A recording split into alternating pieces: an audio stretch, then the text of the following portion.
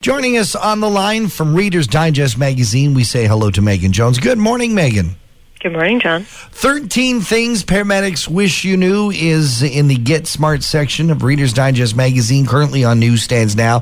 This is a fantastic article. It actually kind of clears up some misinformation I had. It's for sure, and us too. We were surprised to learn many of the facts in this piece. One of the first ones I think is interesting. I happen to know this, but I know that a lot of people don't. The one thing you don't want to do, certainly paramedics wish you knew, is you don't call them ambulance drivers. That's right. So paramedics can perform a number of life-saving procedures. They don't just drive the ambulance. They can do things like defibrillations and intubations, and they often do them in dangerous environments. So they're really the ones who bring the emergency room to you, the patient. Megan, when cardiac arrest happens, it's hard to overstate the importance of timely intervention with an AED, right?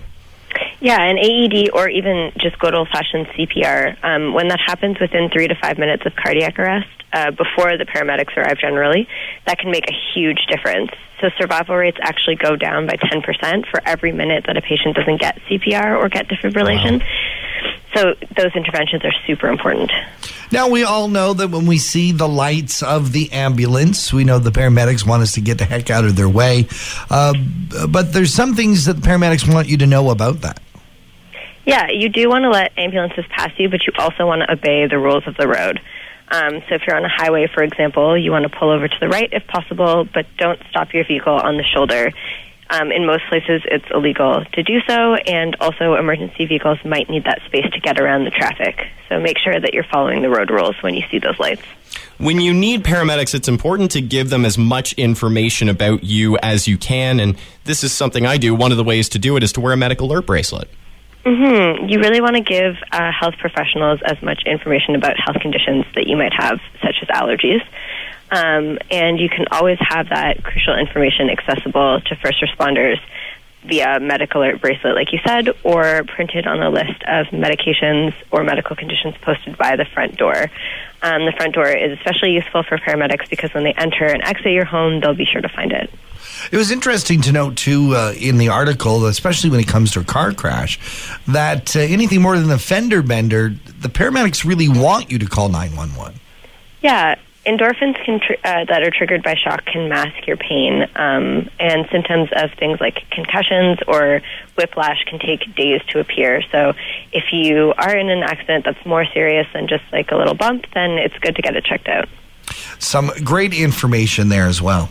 If you're in a remote area, I know a lot of people have the worry about how will the paramedics find me if I call them. There's ways of finding your location by using technology. Yeah, so you can use your phone to figure out your GPS coordinates. So if you have an iOS, like an Apple phone, you can use the Compass app, or in Google Maps, you can press and hold an area to make the red pin appear. And when you do that, you'll see coordinates at the top of the search box.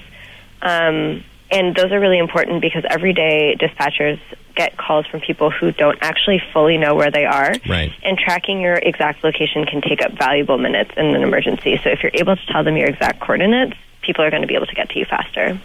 Good tip. There's many more of those in the article, 13 Things Paramedics Wish You Knew, in the Get Smart section of Reader's Digest magazine, currently on newsstands.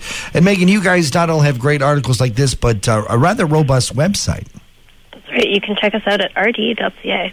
Megan Jones, thanks for joining us here on Talk of the Town. Thank you, John.